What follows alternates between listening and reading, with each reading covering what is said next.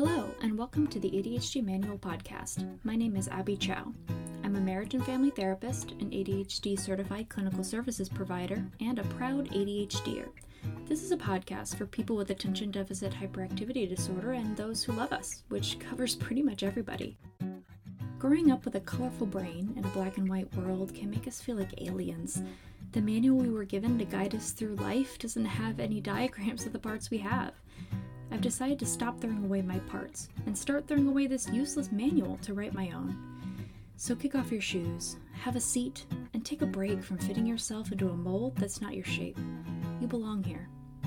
Allies, welcome to the ADHD planet. ADHDers, welcome home. Hello everyone, it's Abby. It's me. It's back again. Hi. Just got back from a nice vacation in the wilderness, which was really great. Spent a lot of time outside, looking at birds, which is one of my favorite things to do. So it was just really great. I mean, we know that exercise is super important for ADHD, right? But, it's really tough to make that interesting on a regular basis. So it was good to get a little change of scenery, be able to, get some natural exercise that I wanted to do. So it was great. I'm back and it is late. Currently recording this at close to midnight. So it is almost Thursday, which is today, the day the episode comes out. So I'm going to try my very best to keep this fast, and I'm not going to edit it because I just can't. Y'all, I can't be pulling all-nighters anymore. I am too old. My body is like, you are not in college anymore. Please stop doing this to me. So, yeah, it's gonna be rough and raw, and but I'm gonna try to keep it quick also, which is a challenge in and of itself, as we all know. So it's always tough to cut myself off because, I feel like a lot of the topics I covered, there's just so much I want to say, but, there's only so much I could talk about it at any given time, and there's only so much, people can listen to at a time. So, sometimes it's hard for me to, not feel finished and still walk away. You know what I mean? It's, something I have to tell myself all the time. It's okay to put a pause in that and not say everything, and come back to it later. That's fine. But as I'm sure you're familiar with, my brain is all or nothing. So that's where I'm at. But I'm going to try to keep it quick. So just be aware that there may be things that I leave out. And so if there are, let me know, and we can keep the convo going. Okay, so today I would love to talk about teenagers and ADHD. Adolescents are very, very close and dear to my heart. It's a population I love working with. I just really adore them, and it's always very fun. And I think there's a lot about working with teenagers that's very appealing to me as an ADHD person. It's very, they tend to be very withholding, and they don't jive with just anybody, and they're very discerning and very typically, often when I have clients that will roll their eyes at me or tell me that they're bored or tell me that they, don't want to be there, they're usually teenagers. So, and I love that. I love that kind of all up front No, like, tiptoeing around stuff and not pretending to like me. So anyway, so it's a population I really love. And my first experience with therapy was as a teenager.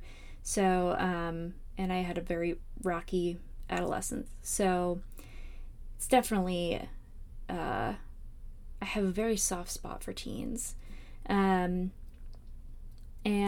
I got a couple questions from, I don't know, fans? Am I allowed to call people fans now? Like, do I have enough people? Is there like a reader or listener like limit to be able to say you have fans? I don't know. Please fill me in. But anyway, so I had a couple emails from some people, and one of them was from it was about a year ago I got, and I answered already, and then I asked if I could share the question, and that was from a parent of a teen girl who was recently diagnosed with ADHD. And then I got another question just a couple months ago from a 16-year-old asking for some help. So I thought, what a cool opportunity to be able to see both sides, because I think obviously I have to give any kind of like parenting advice or feedback with several grains of salt, as I am not a parent, but I was a teenager. There's a scene in The Office where like Andy is like talking to Pam, who's in labor, and he goes like, Pam, like, word of advice as a former baby. And I think about that all the time when I like give any kind of feedback to parents. Well, as a former baby, I can tell you, I mean, that's mostly a joke. I also took several classes in child development and therapy, so I mean, but whatever. What was I talking about?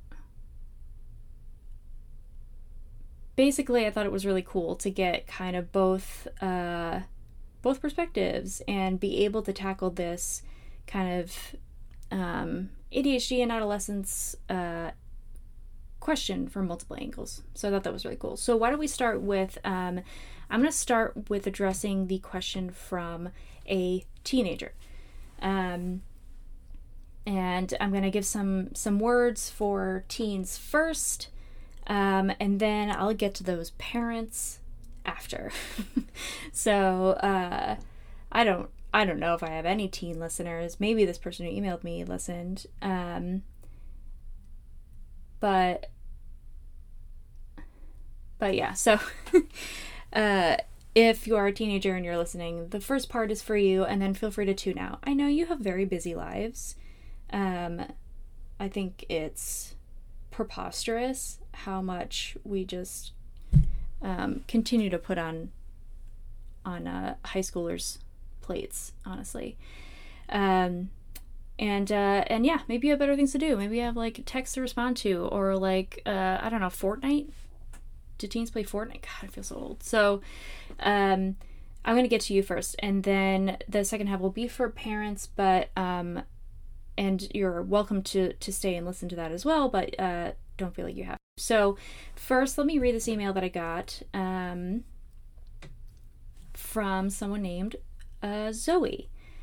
So Zoe says, I'm 16 years old and I'm not officially diagnosed with ADHD, but my mother has a neuroscience degree and has a lot of experience working with kids with ADHD and autism, and she and I are both nearly positive I have it. I'm sending this email with a question, and if you want to use it on the podcast, that's okay with me, but if you don't, that's great as well. Basically, I've been struggling with symptoms of ADHD my whole life. I've been trying to use some strategies to help out at home, i.e. caffeine, accommodations around the house, and using a planner, or trying to at least.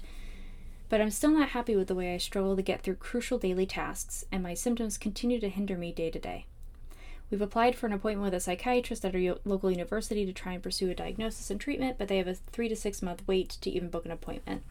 I'm glad they're in high demand because they're some of the best in the country, but it's still pretty frustrating as I'm really struggling and was hoping to try to get treatment far sooner. I was wondering if you had any advice on how to help cope with my symptoms until then. First off, thank you so much, Zoe, for writing in. And number one that I want to say is that you are doing so great.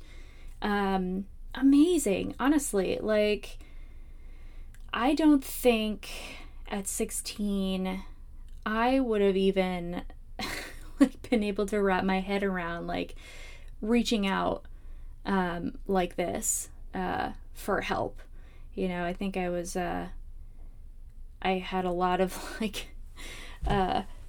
defeatist attitudes, and I really shrunk into myself a lot, and also everything felt pretty terrifying to me. So the fact that you are emailing and you are man, I'm blown away by your self-awareness, your initiative, your motivation, and just how resourceful you are. That's incredible.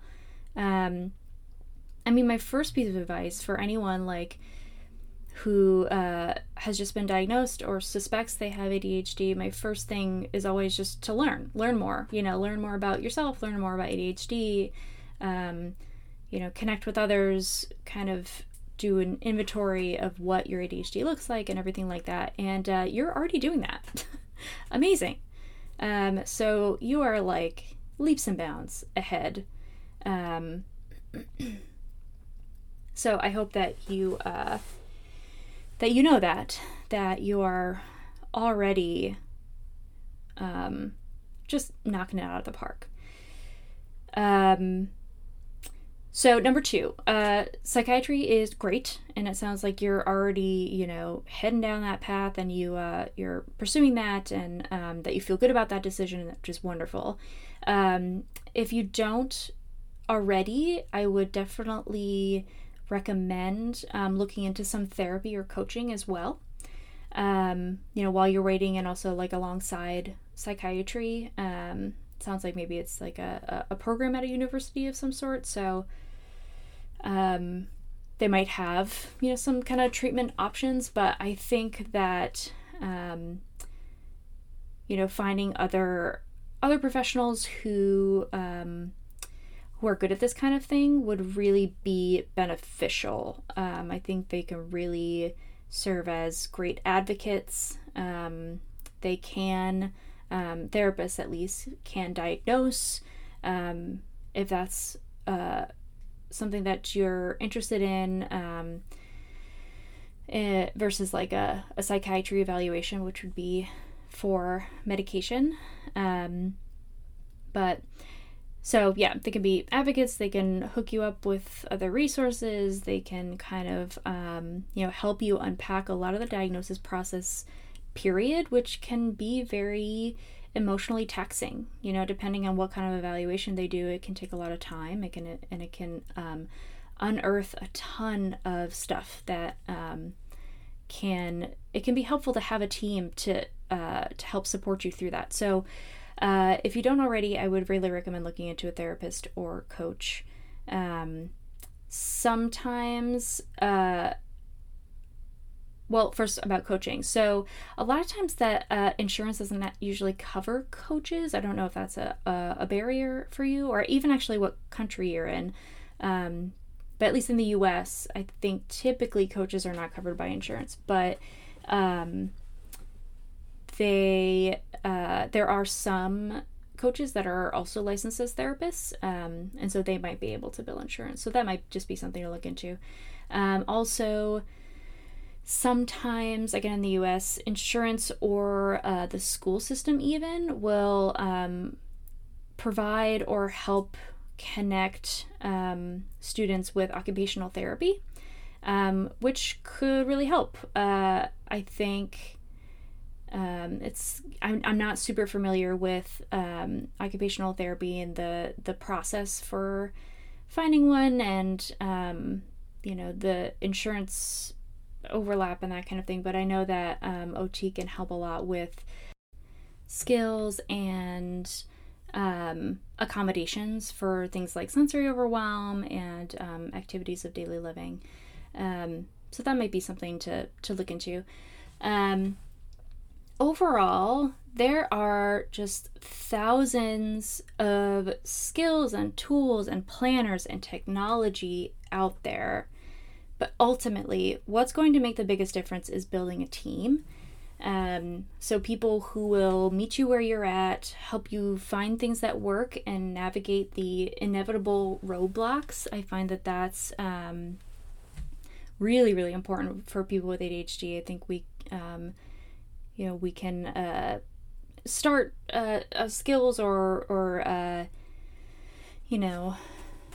kind of try new things, and that sometimes comes very naturally to us, but it's sometimes hard for us to like move past the obstacles we run into along the way with whatever we're trying, right? And kind of accommodate that and switch our path. Sometimes that can be difficult to kind of like switch gears. So I find that a team of people to help you, to kind of help you just figure out everything outside of actually using the skills, I think that's really good. And also just a team of people to remind you that you're awesome. That's super important. We don't hear that. We don't hear that a lot. A lot of affirmation about how great we are and what we're good at. So it sounds like your mom is already a part of that team, so that's wonderful. And it sounds like that she has a lot of knowledge in the neuroscience area as well. So in that sense, like, I almost wonder, like, okay, let me back up. So number 3 is sort of related, and I have a story or several actually, right? And it's that I have many memories from adolescence of not doing what I was supposed to be doing. Cleaning, homework, getting ready to go somewhere. And when my parents would catch me getting distracted, they'd say, like, why aren't you doing X? I told you to do it hours ago. And so I would get up and I'd go and I'd pretend like I was starting, but really I would just hide. Because I couldn't answer them. I didn't know why I couldn't do it. I just couldn't. What I wanted to say was, I don't know how, or I know how, but I can't do it, or I can't figure out where to start. And at the time, I felt like that wasn't something I could say. I felt like, how do you tell your parents I'm 16 years old, but I don't know how to clean my room?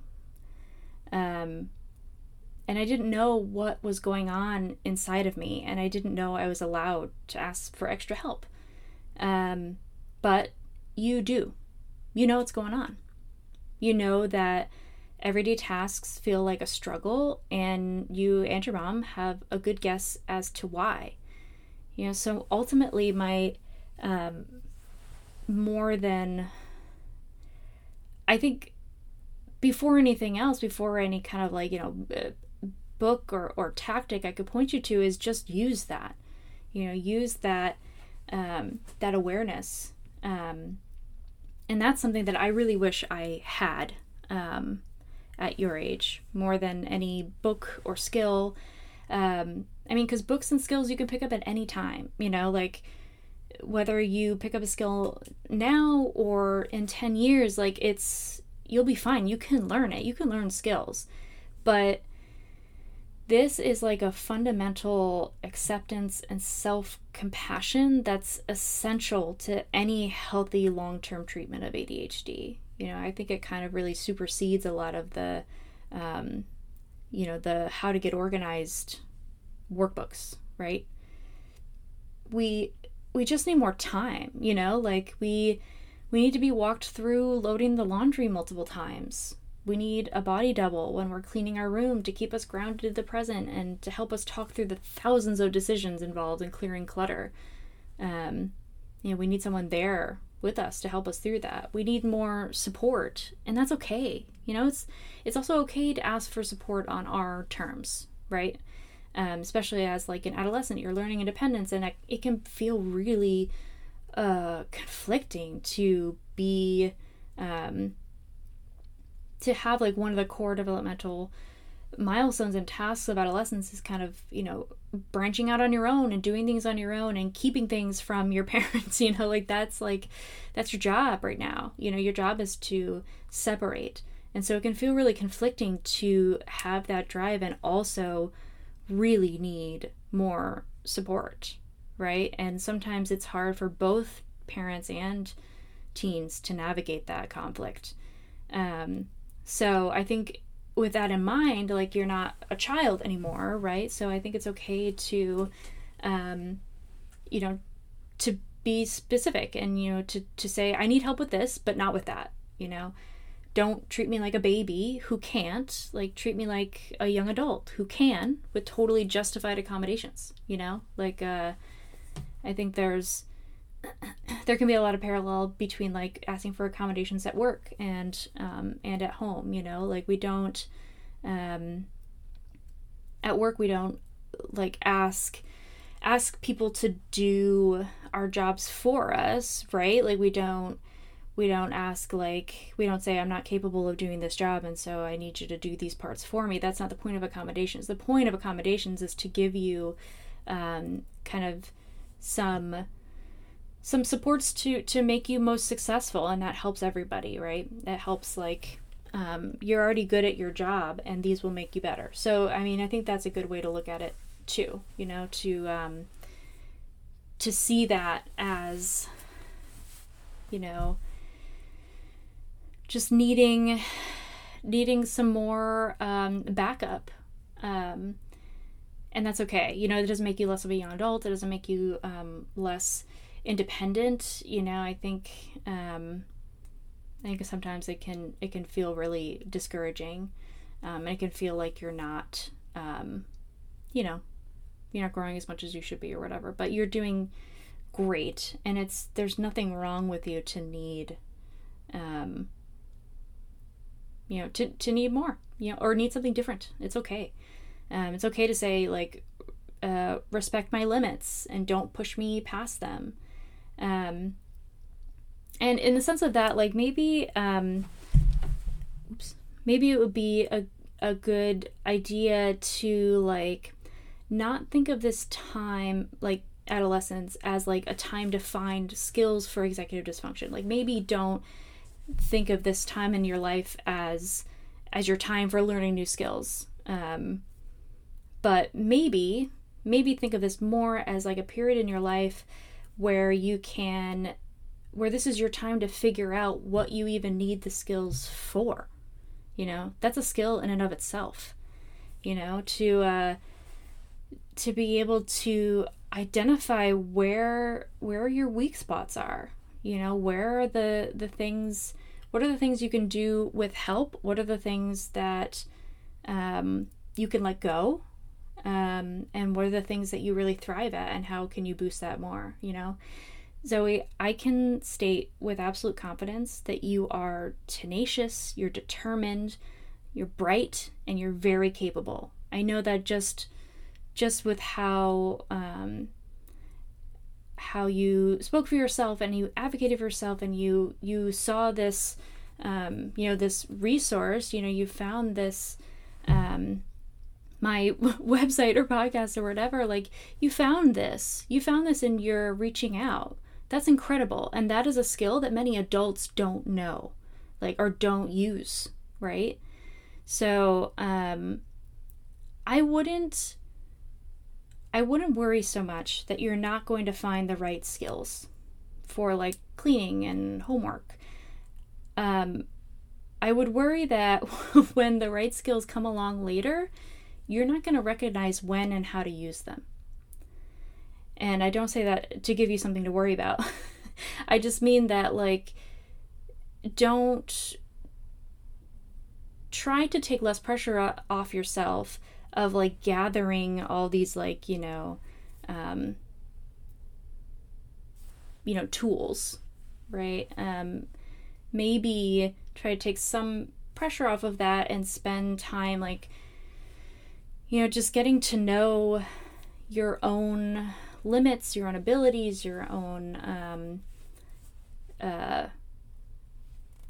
assets and weaknesses. Time spent tuning into yourself and also building a team of people who make you feel better is time very well spent, and that's gonna help you later. We can forget skills. We can our lives can change so that those skills don't help us anymore. But this basis of like